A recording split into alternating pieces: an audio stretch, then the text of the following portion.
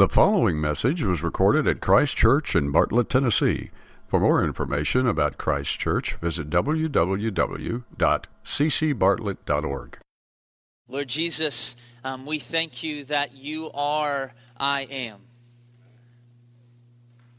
There's nothing in our lives that is perplexing to you. Much is perplexing to us. There's nothing in our lives that's bigger than you. Much is bigger than us. Lord, there's nothing that you have not overcome. And so, Lord, we thank you for that. And so, Lord, now as we open your word and come before you, we ask for your understanding. Because without it, we're nothing. Without it, we are foolish. So, Lord, we ask for your wisdom and your understanding and your clarity. That, Lord, you'd speak to us now. Have your way. It's in Jesus' name we pray. Amen. Well, this past week, we were in Louisiana with some of the students, and we had a great week there serving a church down. It's literally as far as you can go into Louisiana before you hit ocean, and we had a great time down there. The mosquitoes are a little bit different in Louisiana. Like normally, like during the day in Tennessee, mosquitoes are like, we'll take it easy, not Louisiana, right? And they were pretty big. I saw one of our kids just get lifted up and carried off, but the mosquito brought him back, but he needed a transfusion, but we made it work, all right? This morning, our sermon is entitled Speak, okay? And so you should have your little notes there that you can follow along. And we're going to look at an incident in the lives of Peter and John in Acts chapter 4. Would you turn to Acts chapter 3 first? We're going to work our way up to Acts chapter 4. So if you don't have a Bible, you can grab the little Bibles under the seats, those little white Bibles. You can turn to Acts chapter 3. There should be a table of contents in the front. You can follow along there. If you don't have a Bible, take that with you, all right? That's our gift to you. Or if your Bible at home is was written by King James himself, you can take that with you as well. And so you can follow along also on your smartphones if you have a smartphone. If you have a dumb phone, well, it's 2013. What's wrong with you, okay? So turn to chapter 3 first. Now, you need the context. Remember, we talked about the context is the message. You need the context of what we're about to jump into. The church is brand new at this point in Acts. Literally, the story of Acts is the story of the church starting. And so Acts chapter 1 starts with the ascension of Jesus. So he sends out his disciples. All right, you guys are now the church. The Holy Spirit comes down on them at Pentecost, and boom, we have a church. And so the church has begun, and up until Acts chapter 4, it was really like a honeymoon. Like they really hadn't faced a lot of persecution or anything like that. And they're in Jerusalem still, and they're mainly reaching out to the Jewish population because that's who they are. That's who they know. So they're spending a lot of time in the temple and really trying to reach the Jewish people there. And so in Acts chapter 3, we see that John and Peter, forgive me if I say James. Every time I talked to Angela about this sermon, I kept saying Peter and James. And she was like, when did he get there? So Peter and John, they are going to the temple for the hour of prayer. Again, spending a lot of time at the temple, spending time in prayer at the temple. And what happens is as soon as they walk up, there's a man there who's lame from birth. I don't mean that he's uncool. I mean he can't walk, all right? So he's lame from birth, and he's sitting there and he's begging. He's like, please give me anything you got, all right? He can't work. He can't support himself. And so we pick up there. Literally, Peter looks right at the guy and he says, you look at me. And look at verse 6. Peter said, I have no silver and gold, but what I do have I give to you. In the name of Jesus Christ of Nazareth, rise up and walk. And he took him by the right hand, raised him up, and immediately his feet and ankles were made strong. So this guy does exactly what you would probably do in that situation. He jumped up. He's going crazy, right? They go into the temple. They're like, okay, cool. See you later, dude. So they go into the temple, and he stays right with them. Wouldn't you? You've been lame for 40 years. You've never been able to walk. This guy comes along and raises you up to walk. Like, I'd probably follow him around too. So he's jumping around, clicking his heels, just doing everything he can. He's super excited, follows him into the temple, and then he follows Peter and John around into Solomon's portico or Solomon's porch, this area. If you walk into the temple off to the right, and look at verse 11. Let's pick up there. While he clung to Peter and John, again, wouldn't you? All the people, utterly astounded, ran together to them in the portico called Solomon's. And when Peter saw it, he addressed the people. So Peter sees that all these people got together. He didn't say, hey, everybody, come here. Come here, I got something to tell you. No, he just sees them gathered together and he begins to speak to them about the good news of Jesus. He says that it's faith in Jesus' name that made this man strong. He says that all the prophets before you that you're listening to, that some of you are even studying, they're all pointing to Jesus, leading up to Jesus who was crucified and resurrected. Look at verse 26. God, having raised up his servant, sent him to you first to bless you by turning every one of you from your wickedness. All right, so we're going to pick up now. We're at Acts chapter 4. You're caught up, all right? We're going to pick up at Acts chapter 4. We're going to walk through Acts chapter 4 together, and then we're going to kind of go back. I'm going to give you the intro to my sermon halfway through the sermon. Are you cool with that? So we're going to walk through Acts chapter 4. You ready? Look at verse 1. And as they were speaking to the people, the priests and the captain of the temple and the Sadducees came upon them, greatly annoyed because they were teaching the people and proclaiming in Jesus the resurrection from the dead. So these are powerful people, right? The captain is literally the second rank to the high priest, okay? So these are powerful people, and these people had a direct hand in the crucifixion of Jesus, okay? So these are incredibly powerful people who have done an incredibly evil thing, right? Against the Lord Jesus himself. They had a hand in the crucifixion of the Lord Jesus himself. Literally, Jesus, when he was arrested, stood before these people who are approaching them now. And they're upset about the resurrection of the dead. One, because they don't believe in the resurrection of the dead. And two, they fully supported and were even complicit in the death of Jesus. And so them preaching him resurrected is completely against their authority, completely showing to the people, you were wrong and this is right. And so, like, obviously, they're like, we gotta stop these guys. So look at verse 3.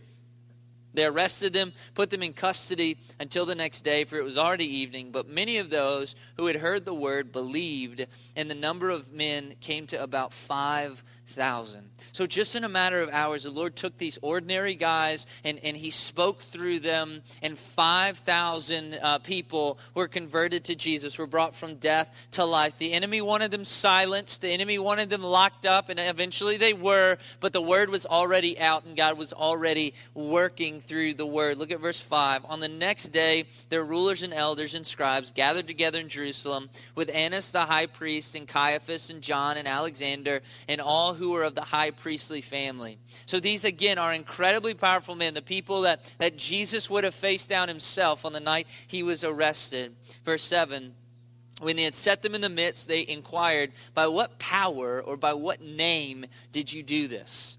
Which is interesting because what they're saying is not, what kind of trickery are you pulling here? No, they're saying, look, we can't deny that you did this. We can't deny that this guy who didn't walk for 40 years is now walking. So they can't deny their actions, but they're saying, who gets the credit? Who are you doing this for? In whose name are you doing this? Look at verse 8. Then Peter, filled with the Holy Spirit, that's important, filled with the Holy Spirit, said to them, rulers of the people and elders, if we're being examined today concerning a good deed done to a crippled man, by what means this man has been healed, let it be known to all of you and to all the people of Israel that by the name of Jesus Christ of Nazareth, whom you crucified, whom God raised from the dead, by him this man is standing before you well. Look at verse 8. Why reiterate Peter is filled with the Holy Spirit? Doesn't he already have it? Wasn't Peter at Pentecost? Like, doesn't he already have the Holy Spirit in him? I think it's showing this because this testimony he's giving, the words he's speaking, is not from his power. It's not from his human understanding. This is an act of God. This is the Holy Spirit working through him. And he gives the risen Jesus complete credit for everything that's happening here. In verse 11, then Jesus is the stone that was rejected by you, the builders which has become the cornerstone. And there's salvation in no one else, for there is no other name under heaven given among men by which we must be saved. So he makes a reference to the messianic prophecy in Psalm 118:22, the stone that the builders rejected has become the cornerstone. Then he makes a bold and clear statement about salvation. He's saying there's no salvation in anyone else other than Jesus. And so there's no pluralism. There's no inclusivism. Hey, what you want to believe is fine. Will it all work out? Just clear truth. And it's also a clear invitation to the Sanhedrin. He's not making an argument so that they can say, wow, it's a really good argument. He's saying, look, there's no other name which you must be saved, all right? So it's an invitation to you guys. Listen, everything you're doing, that's whatever, like that's great, whatever. But listen, if you really want to be saved, it's about Jesus. So it's an invitation to them. In verse 13, Now when they saw the boldness of Peter and John and perceived that they were uneducated common men, they were astonished. And they recognized that they had been with Jesus. So they spoke with boldness and confidence, even though they were uneducated, even though they were common. Uneducated, meaning they didn't have the schooling or the training to be standing there arguing and debating with these incredibly trained and educated men. And they were common. They didn't have the pedigree to be standing up there so boldly speaking to the high priest himself. And they were astonished. It'd be the equivalent of like your car breaks down and just as you pop the hood and there's smoke coming out, your 6-year-old walks up and goes, "Yep, looks like you need to put water in the radiator, Dad." Right? Like that wouldn't, like, what are you kidding me? How do you know that, right? That would be incredible. And so in the same way they were astonished, and I love this in verse 13. If you want to underline it, great. And they recognized that they had been with Jesus. How did they do this? I like to think that probably they remembered being astonished before. They remember something incredible about their words, and they remember this feeling when Jesus stood before them, when they heard Jesus for the first time. And that was that jogged their memory, and they said, "Oh, these guys sound a lot like Jesus." And then maybe they thought, "Oh, yeah, we did see them with Jesus. We did see them following Jesus." And what I love about this verse is that the Holy Spirit's work in them was so effective that it impacted these men so much. It impacted them as much as if Jesus himself had been standing there speaking to them. Isn't that incredible? These common, uneducated, ordinary men, the Holy Spirit worked so powerfully through them that literally they had so much of effect, it would have been the equivalent of Jesus standing before them speaking. It's phenomenal. Look at verse 14. But seeing the man who was healed standing beside them, they had nothing to say in opposition. When they commanded them to leave the council, they conferred with one another, saying, "What shall we do with these men? For that a notable sign has been performed through them as evident to all the inhabitants of Jerusalem, and we can't deny it." So it didn't matter how much they disbelieved their words or even hated what they had to say. They couldn't deny what they had done. They couldn't deny what God had done through them. Verse 17. But in order that it may spread no further among the people, let us warn them to speak no more to anyone in this name. So they ordered them not to speak. So they called them and charged them not to speak or teach at all in the name of Jesus. But Peter and John answered them, "Whether it's right in the sight of God to listen to you rather than to God, you must be the judge. For we cannot but speak of what we've seen and what we've heard." They're saying, look, this might upset you, this might offend you, but listen, God wants us to speak. And what we've experienced, what we've seen, what we continue to experience, it's too real, it's too important, it's all I think about, it's all that matters. I can't help it. I can't help but speak. And so, I don't know, you can judge me however you want, but I can't help it.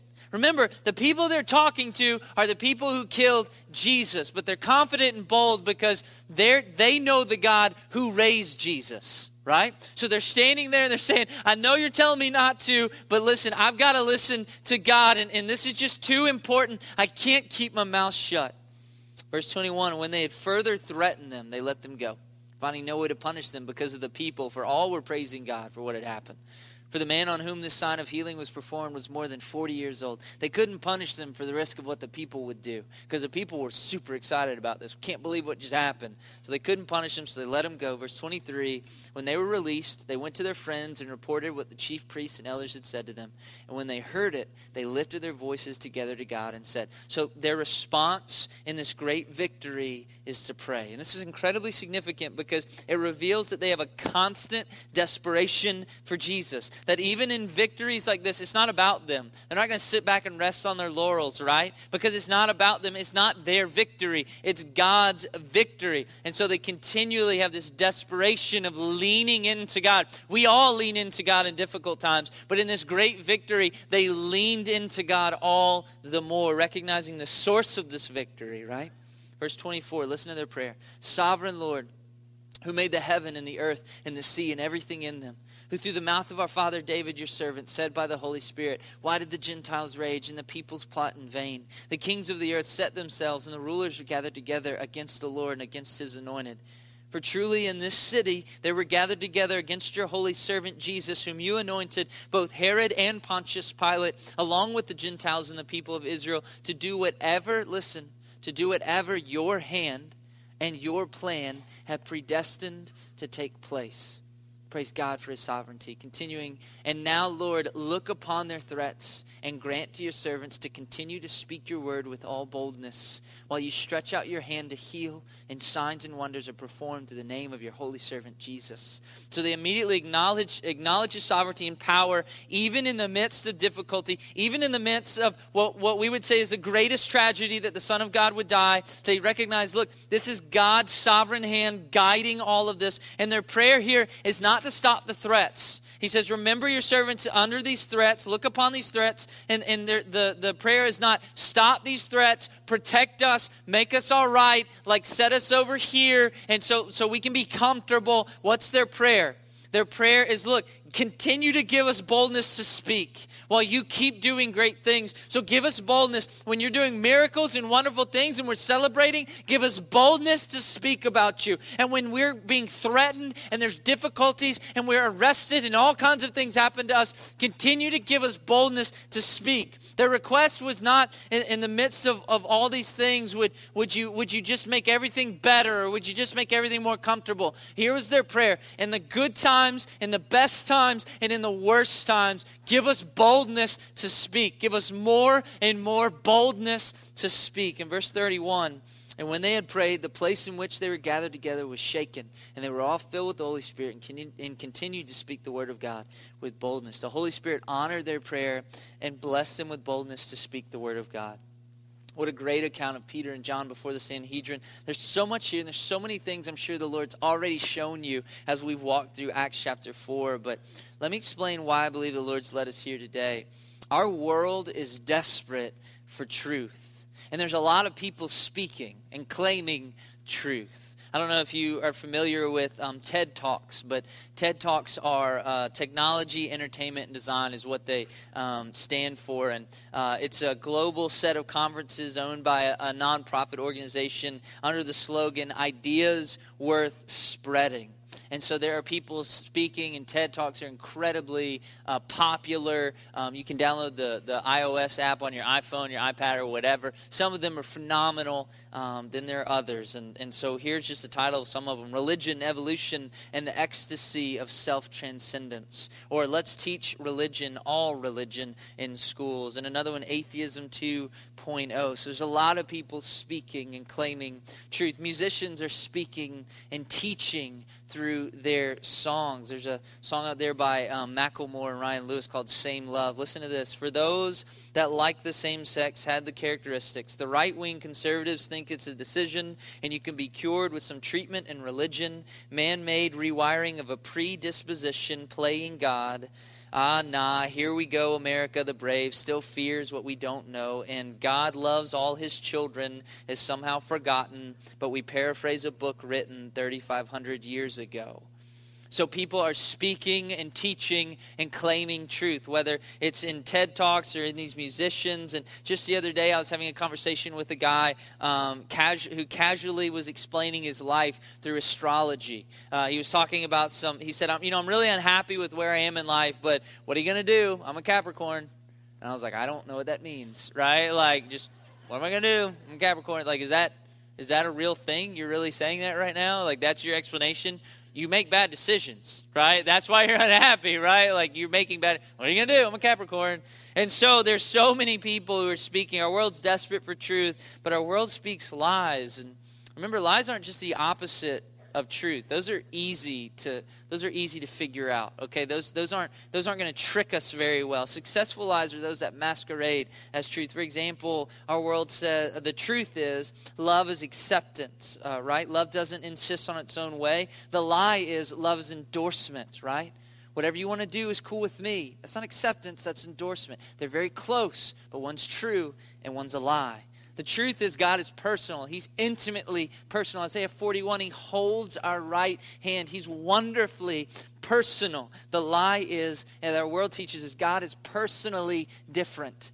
Wherever you are, it's relative to you. It's a personal understanding of God. One is true and one is a lie. So our world's constantly searching for truth. And so many people are speaking. So many people are claiming truth. And all the while, too often, we are silent.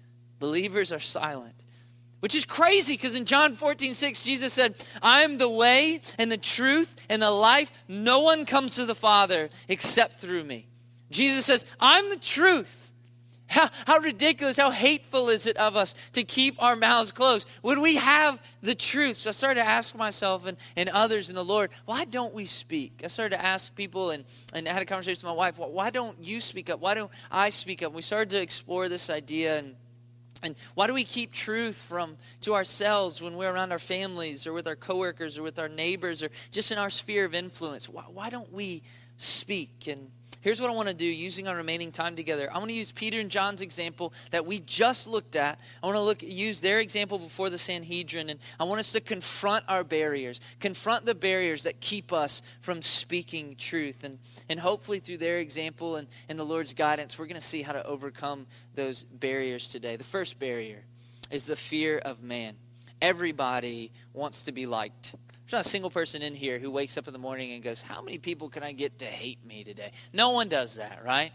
In Facebook, on Facebook, I downloaded this app that goes into my Facebook account, and it's called Unfriends.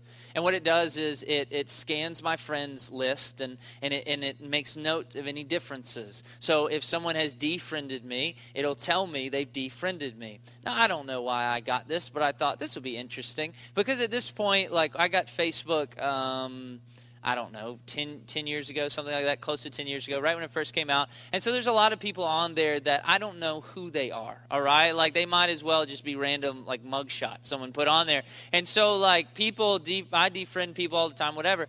Well, I put that on there, and then when I get the little alert, and I click on it, and I'm like, oh, so-and-so unfriended me, I immediately go, why? Why did that happen?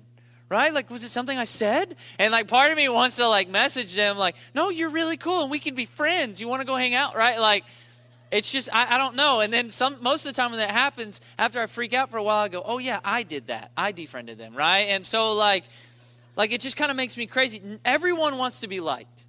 But then Jesus said in Luke 21:17, everyone will hate you because of me. The message of Jesus won't make you popular in this world. 1 Corinthians says, we preach Christ crucified, a stumbling block to the Jews and folly to the Gentiles. Some will believe it's nonsense, and some will be offended by it. So the truth you speak could steal your popularity, offend someone, and make you look foolish to others. The fear of man is a very real thing and a huge barrier that keeps us silent. How do we overcome this? Look at Peter and John. If anyone should have been afraid, it should have been these guys. They had just been thrown in jail at these guys' request. And these are the same guys that literally had a hand in putting Jesus to death. If there's anyone that they should be afraid of, it should be them. And if anyone should stand there and be afraid, it should be Peter and John. How are they not afraid? I think this. Let's look at their example. Number one, they daily remembered that God holds the real power. Look at verse 12. And there's salvation in no one else, for there's no other name under heaven given among men by which you must be saved. They're thinking, what can you guys do to us? Remember, you put Jesus to death, but God raised him up. What you got? What's next? They recognize that the power is truly with God. And they remember what Jesus said, Matthew 10:28. And do not fear those who kill the body, but cannot kill the soul. Rather, fear him who can destroy both soul and body in hell.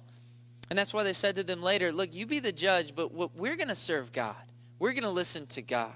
So they remembered that God holds the real power. The second thing, they daily remembered that God holds the real reward. They remember the words of Jesus in Mark 13:13. And you'll be hated by all for my name's sake, but the one who endures to the end will be saved. So they remember that God holds the real power. He's the one we serve. He's the one we fear. And they daily remember that God holds the real reward. Okay, let's say we say yes. Let's say that we say, okay, we'll be silent. We'll be good. What are we going to get? What if they gave us this whole temple? Okay, we've got all the gold we can have. Who cares? What good is that in the end? And ultimately, it's those who endure to the end that will be saved. So God's got the real reward. His rewards are eternal. Yours, I don't like them.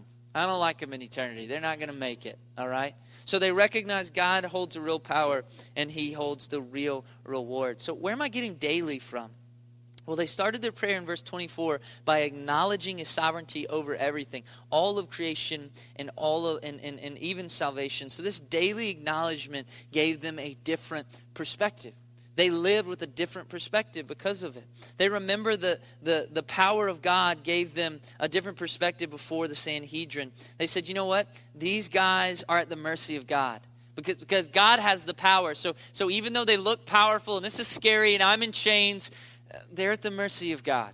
Their perspective was different than everyone else. Remembering the reward of God gave them a different perspective on the difficulty they faced. This is all I've got to go through? I got these chains. I got people yelling at me.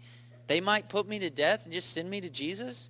Worth it, right? Their perspective is different. So daily acknowledge the sovereign power of God and gain a new perspective. And that perspective will serve your boldness. Speaking of the fear of man, I want you to remember this perspective from Proverbs 29:25.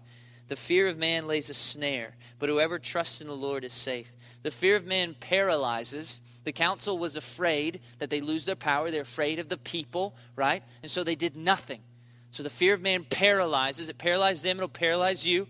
The fear of God empowers. Peter and John feared the Lord, and what? They spoke boldly. So the fear of man's a snare. It's a trap. It paralyzes you. It steals you of your joy. The fear of God empowers you, right? So let's keep going. So don't be afraid. The second barrier, we feel common. Look at verse 13. Now when they saw the boldness of Peter and John and perceived that they were uneducated, common men, they were astonished. Common is another way of saying outsider, right? They didn't even belong in the conversation. It might have, at some point, one of the elders that was sitting up there in the Sanhedrin is going, why are we even talking to these guys? Why are we even listening to these guys? Go put them back in a hole somewhere and let me get on with my day. They didn't belong there, and some of us might feel that about ourselves. Me? Tell someone about Jesus? That's not my job. Look, God has someone else to do that. I'm a good behind-the-scenes person, okay? Like, I'm the person that picks up donut holes that fall on the ground in the lobby. That's the way I serve. Like Grant's is the one who talks, okay? So he's the one who talks to people about Jesus. Me talk to someone? No, God's called other people to do that. The reality is God's called all of us to be the light of the world. Matthew 5:14-16. You're the light of the world. A city on a hill can't be hidden, nor do people light a lamp and put it under a basket, but on a stand, and it gives light to all in the house. In the same way, let your light shine before others, so they may see your good works and give glory to your Father who is in heaven. They'll give glory to your Father because you will do what Peter and John did, which is to tell people, look, these good works that we're doing, these good works that you're noticing, this different life that I'm living, it's because of Jesus. You will speak. You've been called to speak. How do we overcome this? How do we overcome this fear of just feeling uncommon or just common? Remember that He's called you, Matthew 5, and He's placed you. He sovereignly placed you in His sphere of influence to be the light of the world there. Did Peter and James that day set out and go, you know what? Let's go talk to the high priest and the Sanhedrin, and we'll put them in their place. I've got my speaking points. It's all alliterated. They'll be able to follow it. It's going to be phenomenal. You got the PowerPoint? Awesome. What is that? I don't know. Let's keep going. And so, we're going to go in there. No. Why did they speak to the Sanhedrin? Why did they speak to these people? Because they were there. Because God had placed them there. They were faithfully doing what God had called them to do, and all of a sudden, they were there. And they were in front of the Sanhedrin. So they just did what God was leading them to do. Why did they speak to all of those people on the portico? What did it say? They clung to him, and when Peter noticed they were all together, Peter spoke. Why did he speak? Because they were together. He didn't go over and say, hey, everybody, come here. I got something to tell you. Come here, it's going to be really awesome. No, seriously, come over here. Do you see this guy? He's walking now. Come over here. I want to tell you something. No, he turned around, and they were there. So literally, God was expanding their sphere of influence. And what were they doing? They were just speaking. They were speaking wherever God gave them influence. And that was it. And Peter, and so God wasn't surprised, by the way, that it was Peter and John speaking to the Sanhedrin. He didn't look down and go, oh no, I just sent Peter to the Sanhedrin. Are you serious? Of all the people, I sent Peter. He's going to cut somebody. I know he is. He's done it before. He's going to do it again.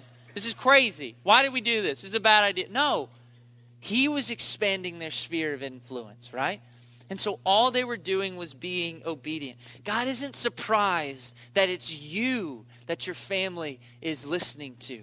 He wants you to speak. He gave you that influence. God isn't surprised that it's you that your Buddhist coworker is asking about Jesus.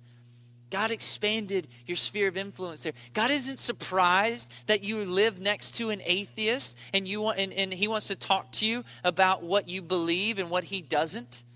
Right? God isn't surprised. He's expanding your sphere of influence. He put you in that neighborhood. He put you in that job. He put you next to that stranger in Kroger. Remember that he's called you and he's placed you to speak. So don't be afraid. Fear God. Don't feel common or out of place. You've been placed. And the third barrier, we feel uneducated. Back to verse 13. They perceived they were uneducated, common men. I'll be honest. Of all these barriers, this is probably number one for me. I feel inadequate. This is my hang up. I always feel like I could know more. I could be more prepared, Like, I'll give you an example. Recently, I was at the doctor, a month ago or so, and he made a comment about me being dehydrated. I don't drink enough water. And so I knew I was going to have to go back to see him in less than a week. And so I drank like nothing but water, which is not me at all. But I drank like nothing but water. And then like everything I ate, I was like, how many glass of water will I have to do to offset this and make sure that I'm fully hydrated, right? No beef jerky. I just need hydration, right? And so literally, like, we get there, and I still don't feel like I've drank enough water, right? And so before I'm seeing the doctor, I'm just downing, like, a bottle of water. And then I have to go back and give a urine sample, which was the easiest urine sample I've ever given. And afterwards, like, she's getting it confused with the other water they have there, right? It's just whatever. I'm still, like, drinking water while he's talking to me, right? I never feel like I'm prepared enough. And I especially feel this way even when it comes to talking about Jesus. I heard one time John Piper is a pastor in Bethlehem Baptist, leader of Desiring God Ministries, just like the Apostle Paul now. Like he's an incredible guy, loves the Lord. The Lord's done so much to that guy. And so I heard him one time talking on a podcast about this. He said, you dropped me, and he's this little dude. He's a little, just like, hey. And so anyway, he said, you dropped me in the middle of the ghetto and just like put thugs all around me. He said, I'll talk to anybody about Jesus. I'll walk right up to him and tell him about Jesus. He said, you dropped me in like at a bus stop with somebody who's really well dressed and looks like, a professional or lawyer or something. He says, I become nervous. I'm the exact same way. Anyone else like this? Anyone else going to admit to that? No? Okay, good. I feel alone. So anyway, like I'm the exact same way. How do we overcome this barrier?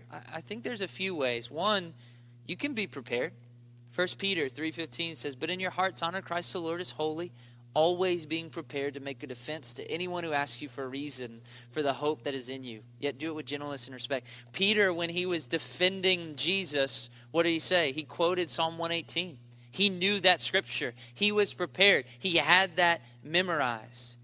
He worshiped him with his mind. So do the same. Eat up the word of God. Read it. Memorize it, right? Listen to it. You drive to church, you drive to work. You open your YouVersion app on your phone, the little Bible app we use. It has audio. Listen to it. Just eat up the word of God. Memorize it. Use the Fighter Verses app or download an app I like to call it's called Bible Minded. Use that. But be prepared. The second thing, trust his ability. Luke 12:11-12. And when they bring you before the synagogues and the rulers and the authorities, do not be anxious about how you should defend yourself or what you should say, for the Holy Spirit will teach you in that very hour what you ought to say. Look back at verse 8, chapter 4, verse 8. Then Peter, what? Filled with the Holy Spirit, said to them. It doesn't say Peter in all of his intelligence. No, it says Peter filled with the Holy Spirit. Speak to them. Trust his ability. He's not surprised that you're there, and he's not surprised you're about to open your mouth. He'll be there. And lastly, remember that you aren't called to win arguments, but to be obedient. Verse 18-20. So they called them and charged them not to speak or teach in the name of Jesus. But Peter and John answered them, whether it's right in the sight of God to listen to you rather than to God, you must judge. For we cannot speak of what we've seen and heard. They're saying, look, we whether it's right or wrong to listen to you or God, I don't know. But look, we're just going to follow God. We're just saying what we know. We're just being obedient to I'm just going to tell you what I know. I'm not going to tell you what I don't know. I'm not going to tell you what I've heard. I'm just going to tell you what I know, right? So they're just being obedient. Their education didn't make them useful to God. Their faithfulness is what made them useful to God. I remember a story from a book called Unexpected Journey about this man. He was a Jewish man, and he just completely did not believe in God at all anymore, but he was very highly trained and went to speak to a young pastor, Christian pastor, and he's just schooling him on the Old Testament, just ripping him apart with the Old Testament. And the young pastor, he's just getting his tail kicked, right? And he's just sitting there, I don't know what else to say. And just out of desperation, he just says, don't you know that God loves you? And that was it. The Holy Spirit broke through. What an incredible argument, right? Wow, you really showed him, right? With your education. He was just faithful. He just said what he knew. And God did something incredible. God added 5,000 people to the faith that day. Why? Because they believed, which is a work of the Holy Spirit, not a clever argument. It wasn't because they were persuaded. It was because they believed. The Holy Spirit did the rest. They were just faithful. So don't be afraid. Fear God. Don't feel common or out of place. You've been placed. Don't think your education is what makes you useful to God. It's your simple obedience. The fourth barrier, our actions don't line up with our words. Our actions are powerful. And they absolutely can overpower our words. My son is 3, and he's to the lying age, the deception age. And so he can say all day long, I did not eat that cookie, but the chocolate around his mouth betrays him, right?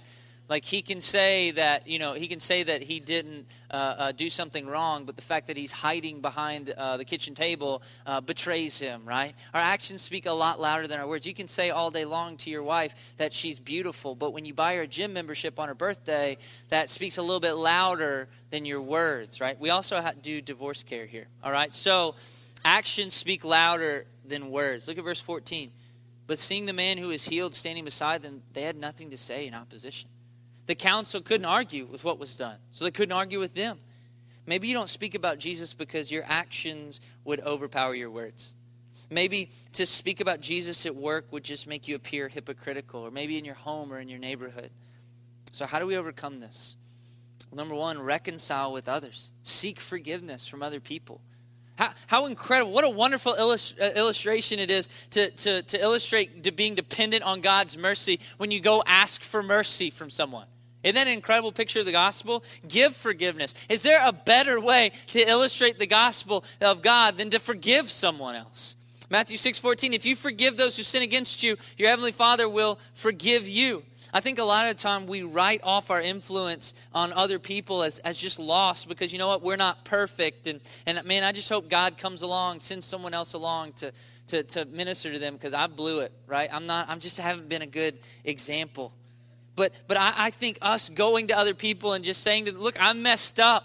I'm not perfect. I need the grace of God, and I need your grace. I need you to forgive me now, right? This is how I live my life. I'm not a Christian because of how great I am. I'm a Christian because of how great God is. This admission of a need for grace is at the core of the gospel. By admitting our shortcomings and seeking reconciliation, you're a living, breathing picture of the gospel. By the way, parents, this is absolutely why you do not need to pretend to be perfect in front of your kids, because it hides the gospel from your kids and it makes following Jesus unattainable. Well, mom and dad are perfect. That's how they follow Jesus.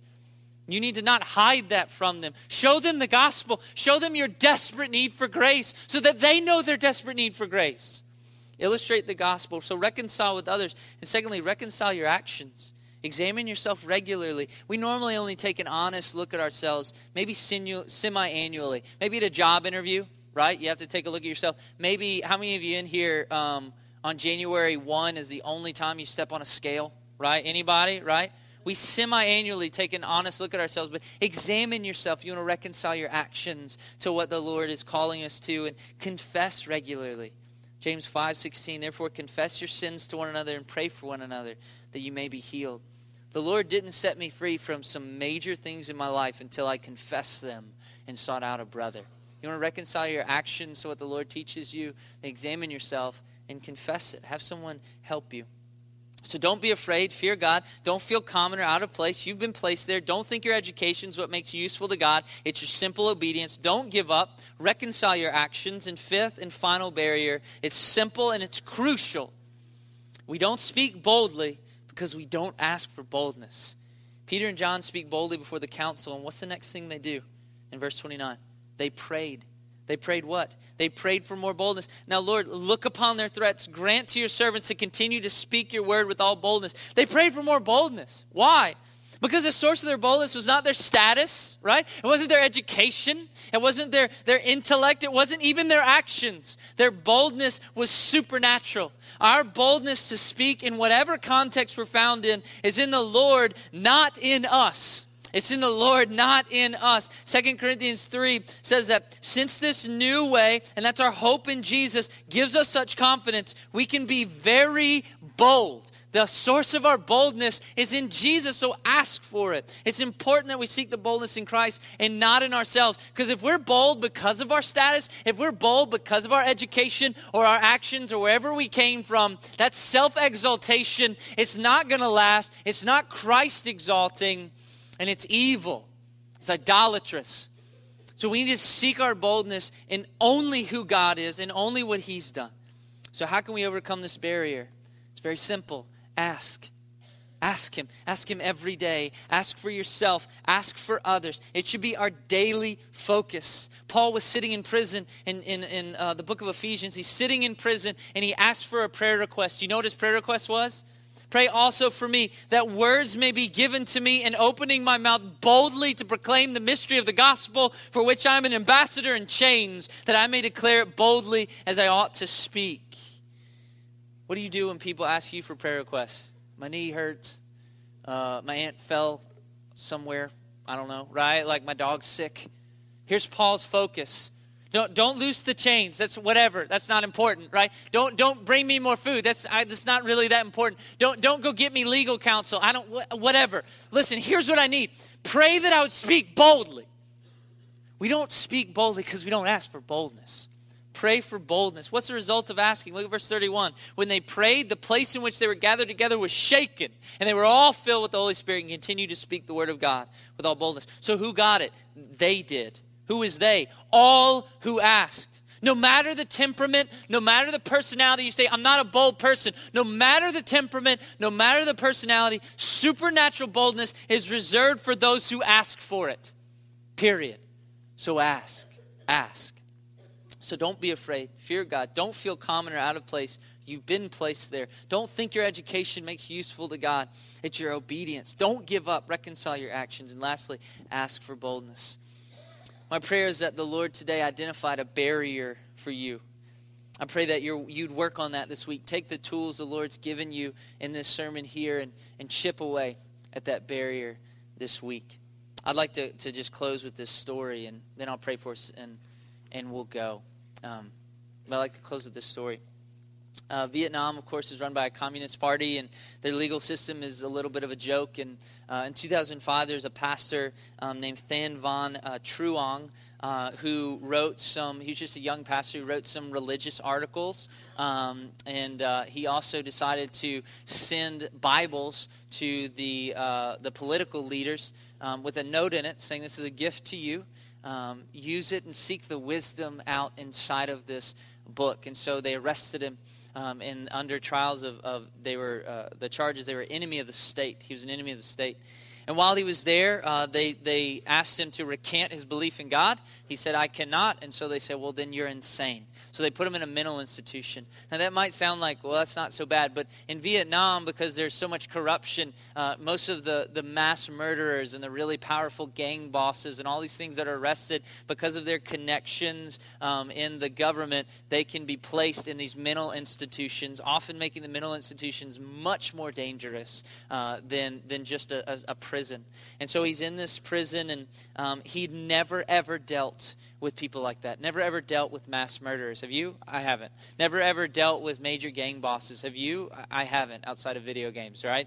And so he'd never dealt with that, never been trained to do that. And then while in there, he's constantly being interviewed by doctors, trying to see if he's sane, if he'll give up this belief in God. And so now he's got to contextualize the gospel within Marxism. Another thing he hasn't been trained in. He didn't take a class on it. There was no apologist class on contextualizing the gospel within communism, right? And so he's having to argue his belief in that. And he was locked up for a year. Completely uneducated? Absolutely. Common? Absolutely, right? Afraid? Wouldn't you be? In there with all those murderers, right? All of these barriers popping up. But he was faithful. And before he was released, there were 44 people in that facility who came to know Jesus through him. Prisoners and doctors. Through his just being obedient. He just spoke. Would he be the one we choose to go into that mental institution? No, probably not. He wasn't trained. He wasn't prepared. But God expanded his sphere of influence, and he just kept speaking. I've got doctors in front of me. All right, I'll speak. I don't know what, I'll speak. I've got prisoners in front. Okay, I'll speak. And he just kept speaking, and he was just obedient, and he just said what he knew. And the Holy Spirit showed up, and 44 people were brought from death to life in a year's time through that. He just spoke. So church, speak. Wherever you are, wherever God's placed you, speak. And trust him, because he'll be with you, and he'll speak through you. Let me pray for us. Lord Jesus, we thank you for this time we've had together to explore your word, to explore Acts chapter 4 and what you did through your church. Lord, all of these barriers I have felt at certain times. And Lord, this past week preparing for this sermon, Lord, you were using the tools of your word to start knocking some of these barriers down. But Lord, the thing I've realized is I quickly reconstruct them. I will quickly put them up because it keeps me from having to speak. It keeps me from having to be uncomfortable. So Lord, would you protect us from that comfort? Would you protect us from being from serving the fear of man, which only paralyzes and steals joy? And Lord, so identify those barriers in each one of their lives. And help them as you continue to help me to use the tools you've given us to break those barriers down so that we can speak. Just be obedient and speak. And Lord, would you do a powerful thing in our lives and in the people that you've placed in our lives by this simple obedience. Lord, give us boldness. Shake this building with your Holy Spirit falling on us, giving us the boldness to go and speak. Shake our lives. Shake our places of business. Shake us. And fill us with the Holy Spirit so we'll go out and we'll speak and you'll expand our sphere and we'll say, okay, I'm not in control of that. I'm just going to speak. I'll just be obedient. And Lord, bring many people from death to life. Many people for your fame, not for ours, for your fame and for your glory.